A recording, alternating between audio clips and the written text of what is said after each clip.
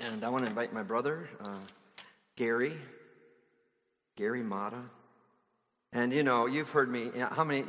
You've heard me talk about Gary and a lot because he's. I always start crying when I think about Gary because I remember I have a picture in my mind the night I came to Christ, and it's because he was faithful to the gospel and sharing what Jesus had done in his life and how Jesus had changed his life. It brought revival to our family. And do we have a perfect family? No. Are you perfect? No.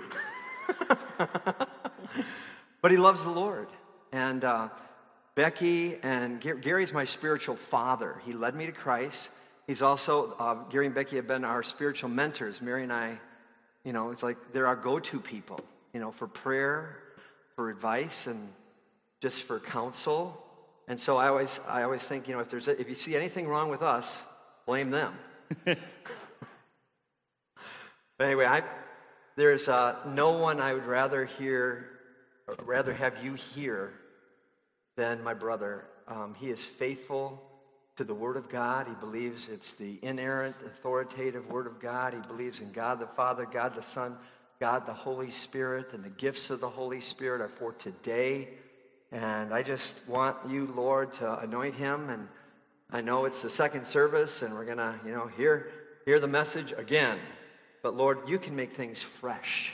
And I pray that it would be fresh for Gary as he preaches, and that you would give us open hearts and minds to hear this word of God. And I pray that you would use your word for exactly what you want it to be used for in our lives today. So, Lord, set him apart, sanctify him, anoint him, give him that unction of the Holy Spirit today. In Jesus' name, amen. And we're going to hear the scripture read a little bit into your sermon, right? Right. Okay. Is Gracie? Gracie should be here, I think. There she is.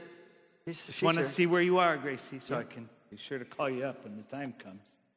So let's welcome my brother, Gary. Go sit down. Go sit down. It's a joy to be here. Becky and I had a joyful encounter with 30-some odd of you last spring. Our church, when we retired a year and a few months ago, gave us the gift of enough money to take a trip. And we used that on a trip to Israel with Dave, Mary, and your church, small group of your church. We were all excited, and we stayed overnight in Cincinnati. We lived near Lexington, Kentucky, and got on the airplane and went to JFK, and we were there ready to greet 30-some Dakotans, and they never showed up. There was an April snowstorm in Minneapolis, and they couldn't get out. And so those of you that came on this trip divided up, and they went every which path imaginable. And by 3 days into the trip, they were all there. And the 5 days we had left all together were wonderful. And so it's great to saw some familiar faces at the first service and here again at this service. And we're grateful to God to have the chance to minister here today. Aren't we, Becky? I want to thank the Lord for my wife, who is providing the visual aid, the PowerPoint in this message today, which is called Spirit-Charged Prayer. Lord, may it be. Charge us up. Amen. We've had a number of battery battles with our second car. It's a 20-year-old Ford Escort. Last winter, before the trip to Israel, our van was in the shop. So we were all set to drive the little Ford Escort to the Lexington airport to catch an economy Allegiant Airlines flight to Orlando to visit our son, my brother's namesake, David Mata, and his wife Marley in Orlando. Our bags were loaded. I stuck the key in the ignition of that little cubby blue Ford, turned it. Nothing. We left a message on our mechanic's answering machine. He had our other car, and he had done house calls before. And for the first time in Becky and my life, we called Uber. And it worked. We got to the airport and went on our visit. That's how we handled our car's dead battery. But what if our prayer battery fails? What do we do if we just don't feel like praying anymore? If it becomes old hat, too much routine, or even a waste of time? What if, from disuse, we find that we can fake the Christian life just fine without prayer? And then, when we need prayer, when we need it the most, we stick the key in the ignition and turn the key and nothing. What do we do? In my analogy, the mechanic willing to do house calls is none other than the Holy Spirit. And our passage from Romans contains some of the most wonderful promises in the Bible to those of us with dead prayer batteries. Paul's letter to the Romans, let's talk about it for a minute, is the most complete treatise on Christianity ever written under the direct inspiration of the Holy Spirit.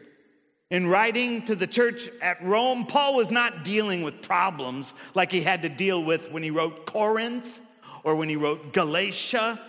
No, he was writing his best summary of Christianity to a church he had not planted and had not yet visited. When Gracie reads, we're going to pick up our reading at Romans 8:12, at the very heart of what some call the Holy Spirit chapter of the Bible, and what many believe to be the high point of the New Testament. But I got to say this first, because sometime during the last couple of weeks, I was reading 1 Corinthians 1 and 2 for my devotions. And Paul's words there leapt up off the page, as I hope they leap up off the screen at you. Paul said, I decided to know nothing among you except Jesus Christ and Him crucified. Since our mom has been unable to travel, Dave has mostly traveled to us when we were in Morton, Illinois, and now when we're in Lexington area of Lexington, Kentucky. He's traveled to us, but we haven't been here. Becky and I haven't been here for a long time. But here we are at last. For the first time in 4 or 5 years, we are here, and I get to preach. I'm so excited. And the scripture Dave gives me focuses on the Holy Spirit. But Paul said to the Corinthians, he said, I decided to know nothing among you except Jesus Christ and Him crucified. So I've got to tell you this. There would be no Romans 8, no Holy Spirit chapter, no high point in the New Testament without Jesus Christ and Him crucified. And the salvation He fashioned for us, which is described in detail in Romans chapter 1 through 7. There's no mechanic to come fix our broken batteries. No Holy Spirit available to help charge our prayer battery without Jesus, crucified and raised from the dead, glorified and ascended to heaven, seated at the right hand of the Father. Everybody get it? Let's practice. I'll ask a question and you answer. Did you get that? There's no Holy Spirit power without Jesus Christ and Him crucified. Good, you got it. So after 7 chapters in which the Holy Spirit is mentioned 4 times, twice kind of offhandedly, we arrive at Romans 8. Gracie, Gracie, Gracie, come.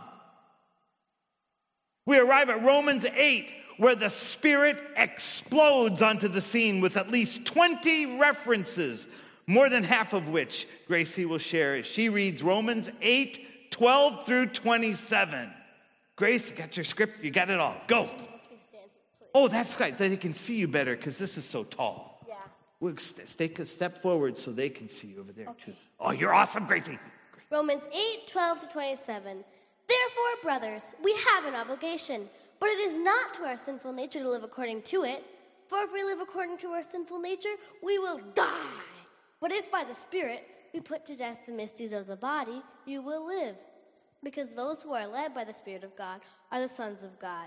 For you did not receive a spirit that makes you a slave again to fear, but you received the spirit of sonship, and by him we cry, Abba, Father. The Spirit himself testifies with our spirit that we are God's children. Now if we are children, then we are heirs, heirs of God and co-heirs with Christ. If indeed we share in his sufferings, in order that we may also share in his glory. I consider that our present sufferings are not worth comparing with the glory that will be revealed in us. The creation waits in eager expectation for the sons of God to be revealed. For the creation was subjected to frustration, not by its own choice, but by the will of the one who subjected it, in hopes that the creation itself will be liberated from its bondage to decay and brought into the glorious freedom of the children of God. We know that the whole creation has been groaning as in the pains of childbirth right up to the present time.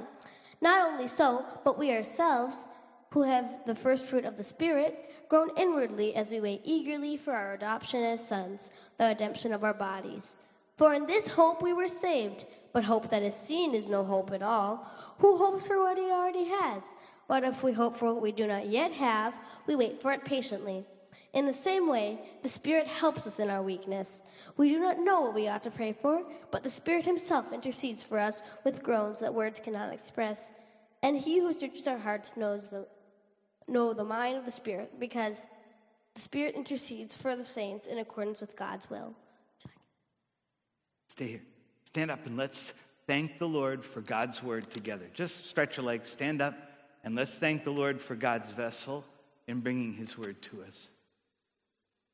Oh, Father God, we thank you for your word, your written word, and your word become flesh. We thank you for your Holy Spirit who speaks to us through your word. Thank you, Lord, for Gracie, for this vessel of your Holy Spirit in giving to us a fresh taste of your word this day. Now allow our chewing, our meditating, our study of your word together to bear fruit in our lives. In Jesus' name, amen? Amen. Thank you. You want the mic? Bless you. Sorry. That's all right. Yes, you may be seated. Awesome. Thank you, Gracie. So, to have spirit-charged prayer, one needs to have received the Holy Spirit. And at the end of this message, I'm going to give us a chance to receive Christ if by some amazing miracle you haven't had that or taken that opportunity yet, but also a chance to receive the Holy Spirit in all his fullness. To have spirit-charged prayer, we need to have received the Holy Spirit. Paul says in verse 15, you have received the Holy Spirit. And this is because he's writing to Christians, those who have been saved by grace through faith in Jesus Christ. They have Christ and they have the Holy Spirit. We don't divvy up the Trinity piecemeal. You receive Christ, it's because and by and through the Holy Spirit that you have been saved. Now, that doesn't mean that they who have received Christ have received what we call the baptism or the fullness or the infilling of the Holy Spirit. But all Christians have the Holy Spirit.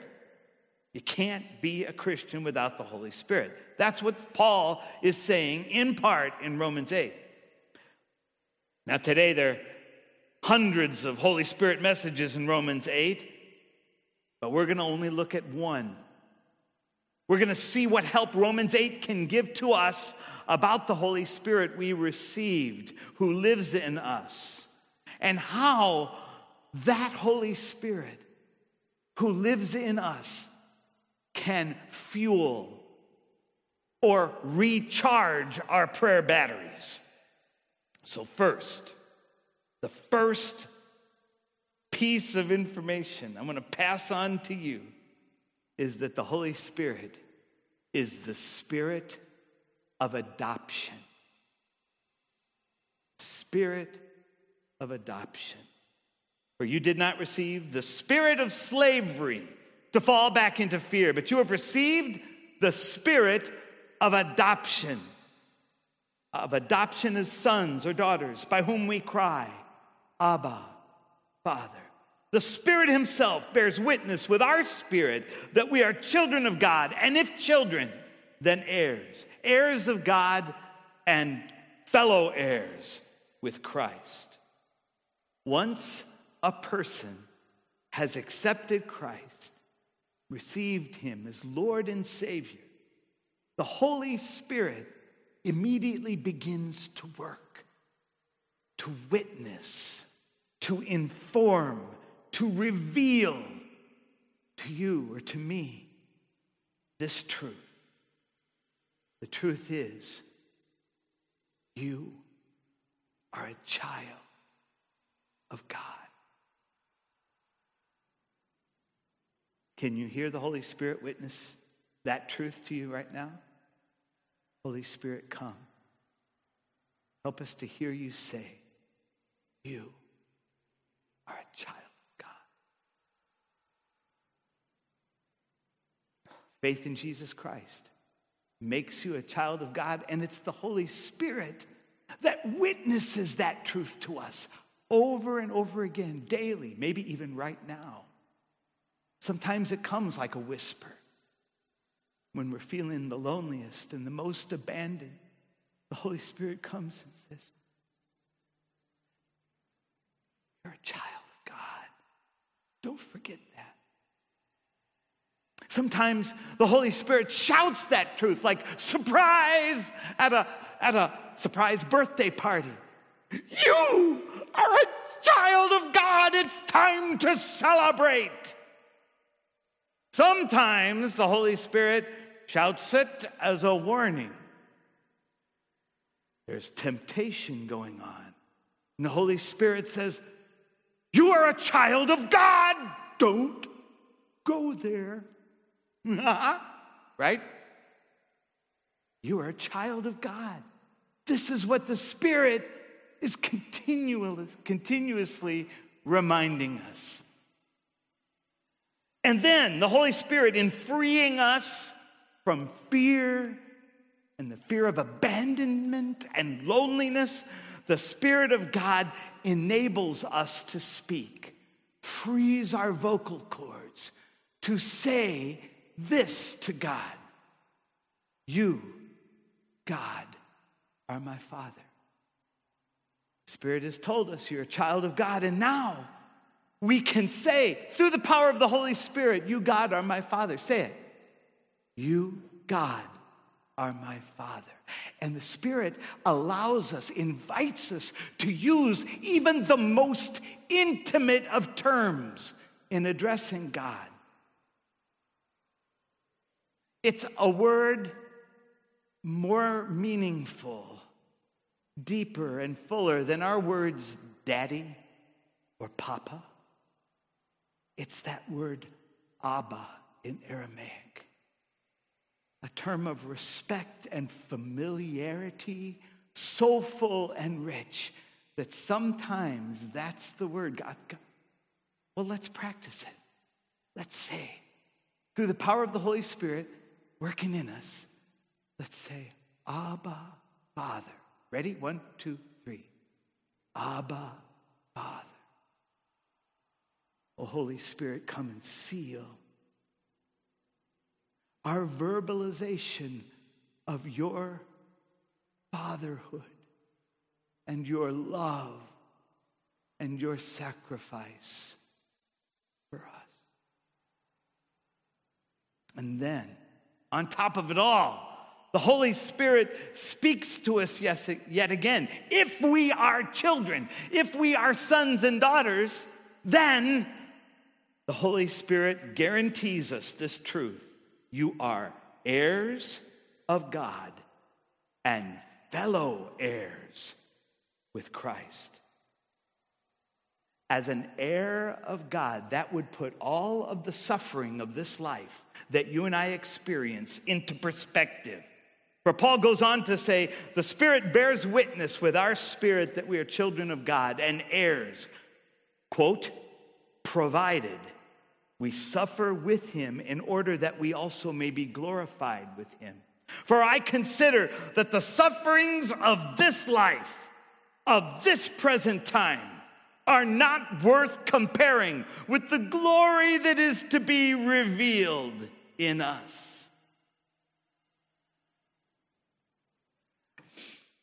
Isn't it nice to be adopted? Huh? Isn't it nice to be an adopted daughter of God? An adopted son of God? And what a blessing it is to be an heir of God. Woo! Heir? Inheritance? Heritage? Woo! My question is, though, what does all this have to do with recharging my prayer life? Huh? How about this? 3 words come to my mind. I want you to sort of fixate on these words. The words are intimacy, access, and confidence. See, our adoption as children of God, which is taught to us through the Holy Spirit, is to remind us of the intimacy possible, the child-parent intimacy that is possible for us. And the access that we have with the God, the creator of the universe. We can knock on his door anytime. And the confidence that is ours whenever we make a request. Not that he'll give us exactly what we ask for, but that he'll give us the very best. Intimacy, access, and confidence. I first heard this true story from Nicky Gumbel, the founder or co-founder of the course called the Alpha Course. He's the rector of Holy Trinity Brompton Anglican Church in London, England. And I checked it to be sure this was a true story.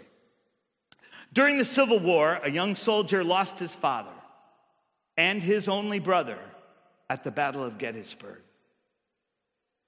He requested a furlough to go to Washington to see President Lincoln to ask for an exemption from military service so that he could go and help his sister and his mother with spring planting on the farm.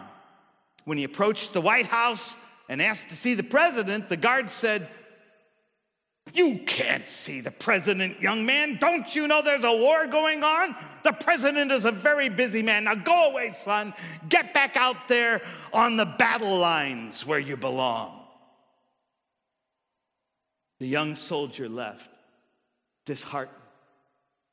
He collapsed on a park bench not far from the White House, and he must have looked grief-stricken. A little boy came up to him and said, "Soldier, you look unhappy. What's wrong?" And inexplicably, the soldier began to pour out his heart to this little boy. He told him everything. And the boy listened. And when the soldier was done, the boy said, "I can help you." He took the soldier by the hand and led him back to the front gate of the White House, right past the guard who had rebuffed him earlier. They walked straight in through the front door of the White House, and no one stopped them. They walked past generals and high-ranking officials, and no one said a word. The soldier was more and more amazed. Finally, they reached the Oval Office where the president was working, and the little boy didn't even knock on the door. He just walked right in and led the soldier in with him.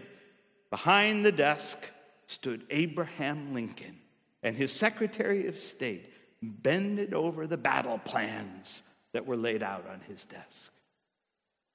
The president looked at the boy and then at the soldier and said, "Good afternoon, Todd. Can you introduce me to your friend?" And Todd Lincoln, the son of the President of the United States, said, "Daddy, this soldier needs to talk to you." The soldier pled his case before Mr. Lincoln, and right then and there, he received the exemption he had desired. Doesn't take rocket science, does it, to see the point of that illustration? It doesn't take rocket science to understand that the meaning of this picture is the intimacy. Think Todd and Abraham Lincoln. The intimacy, the access, and the confidence we can have in prayer. Why? Because we've been adopted. We're sons and daughters of the living God. Amen? Good. And who is it that has informed us of this wonderful truth? It's the Spirit of adoption. Come and fill us, Lord, with such confidence, such access, and such intimacy. But I'm going to be the first one here to admit that I don't always have that sense of intimacy or that feeling of getting through, access to God, and confidence that Todd obviously had with Abraham. I don't have that in prayer consistently. What's wrong? What's wrong? Well, here, I saw this. This was like a first-time aha thing when I was studying for this. There is an already, not yet aspect to our adoption.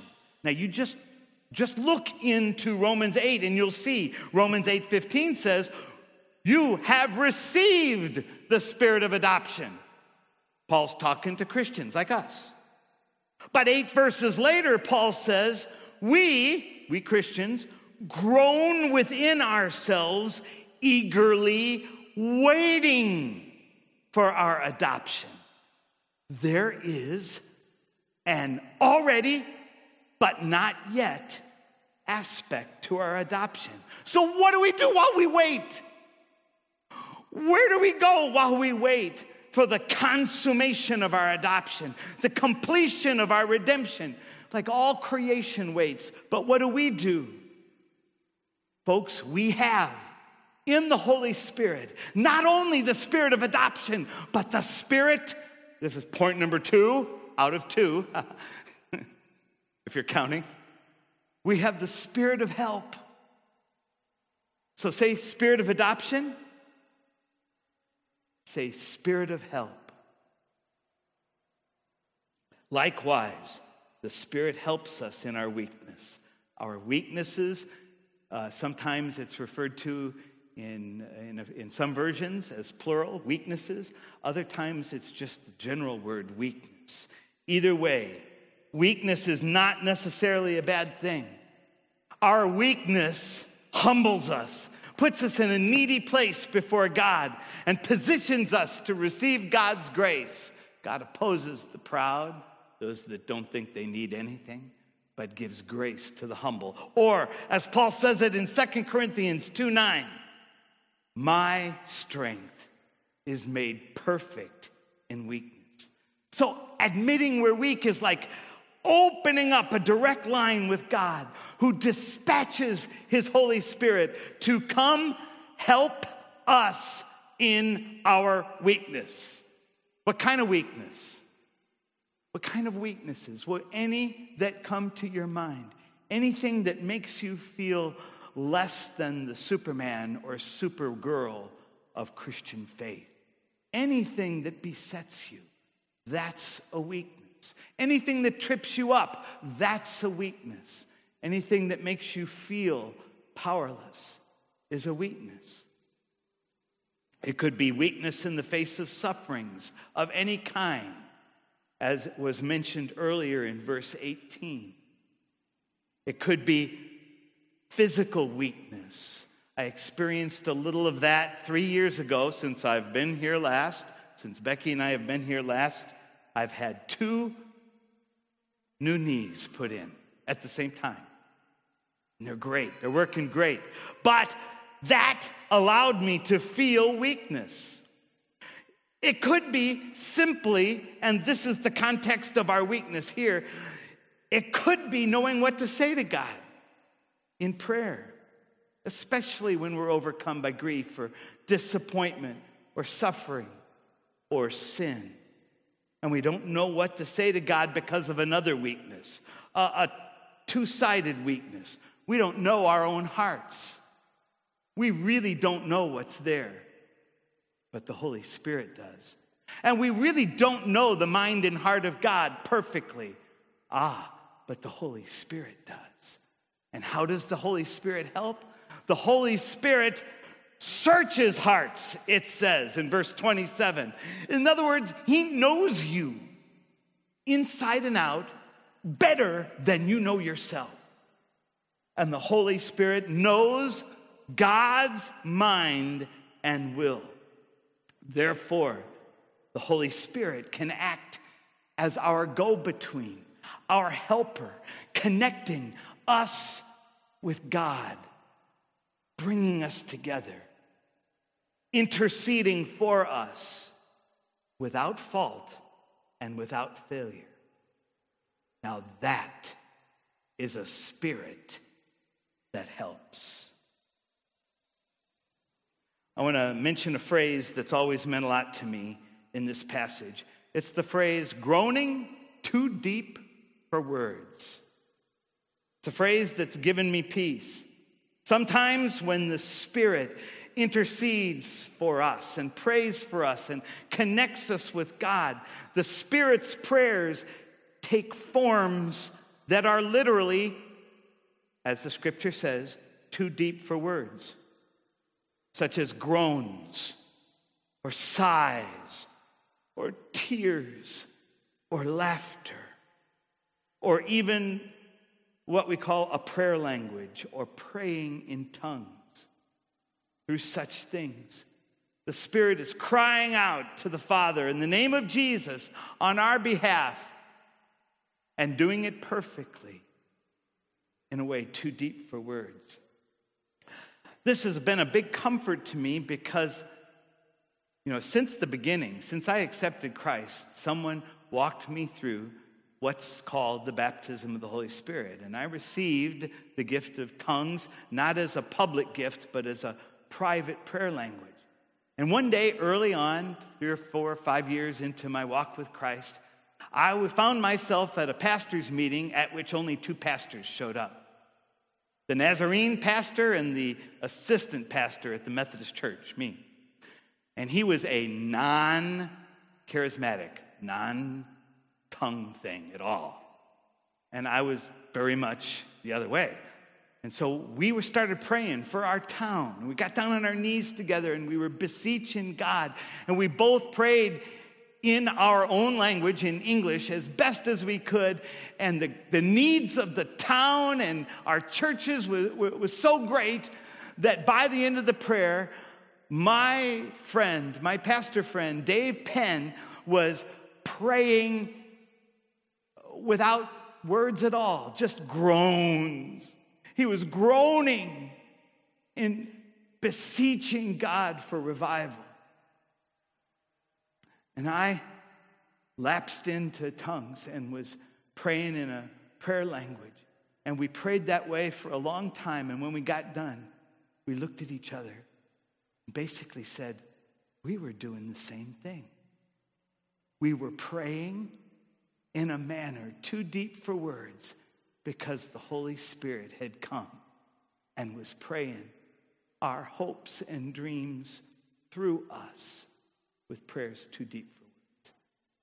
So after that, I never had the feeling of separation that I had at first from brothers and sisters in Christ who don't operate in the gifts the way I did. Just a little thing. I'm throwing it out there for you. So, is your prayer battery failing? Nobody's going to admit it. Is there a problem, a sin, a situation that you've just stopped lifting up to God? Have you secretly given up on prayer and found that you could fake the Christian life just fine without it, as I said earlier?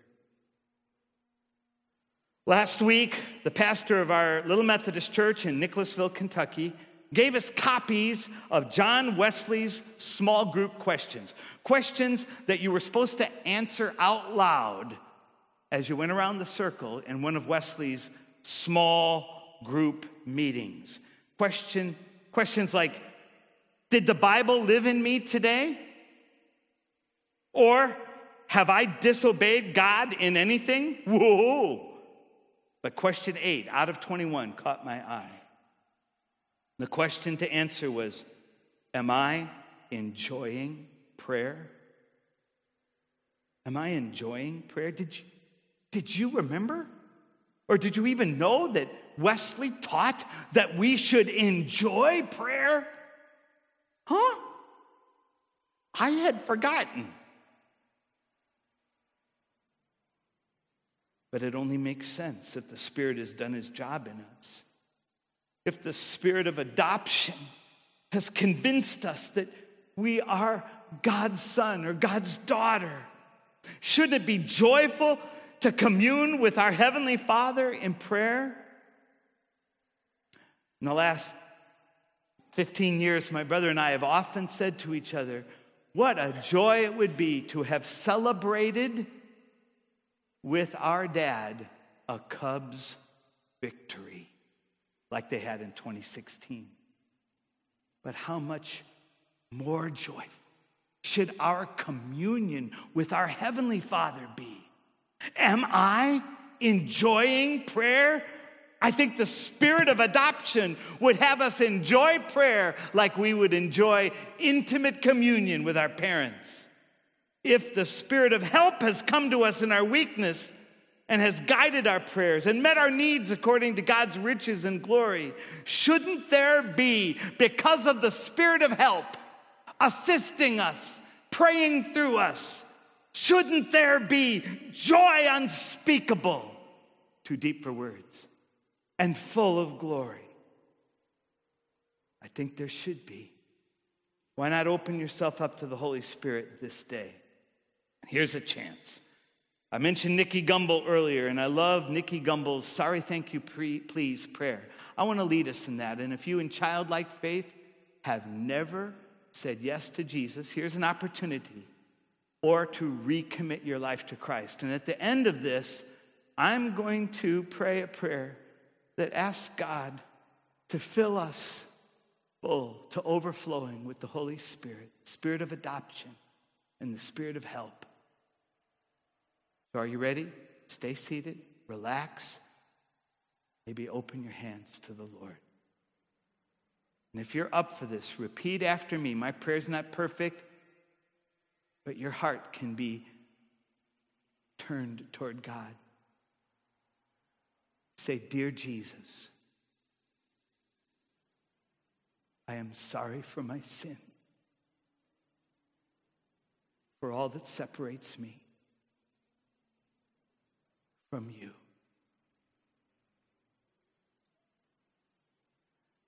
Thank you, dear Jesus, for suffering on the cross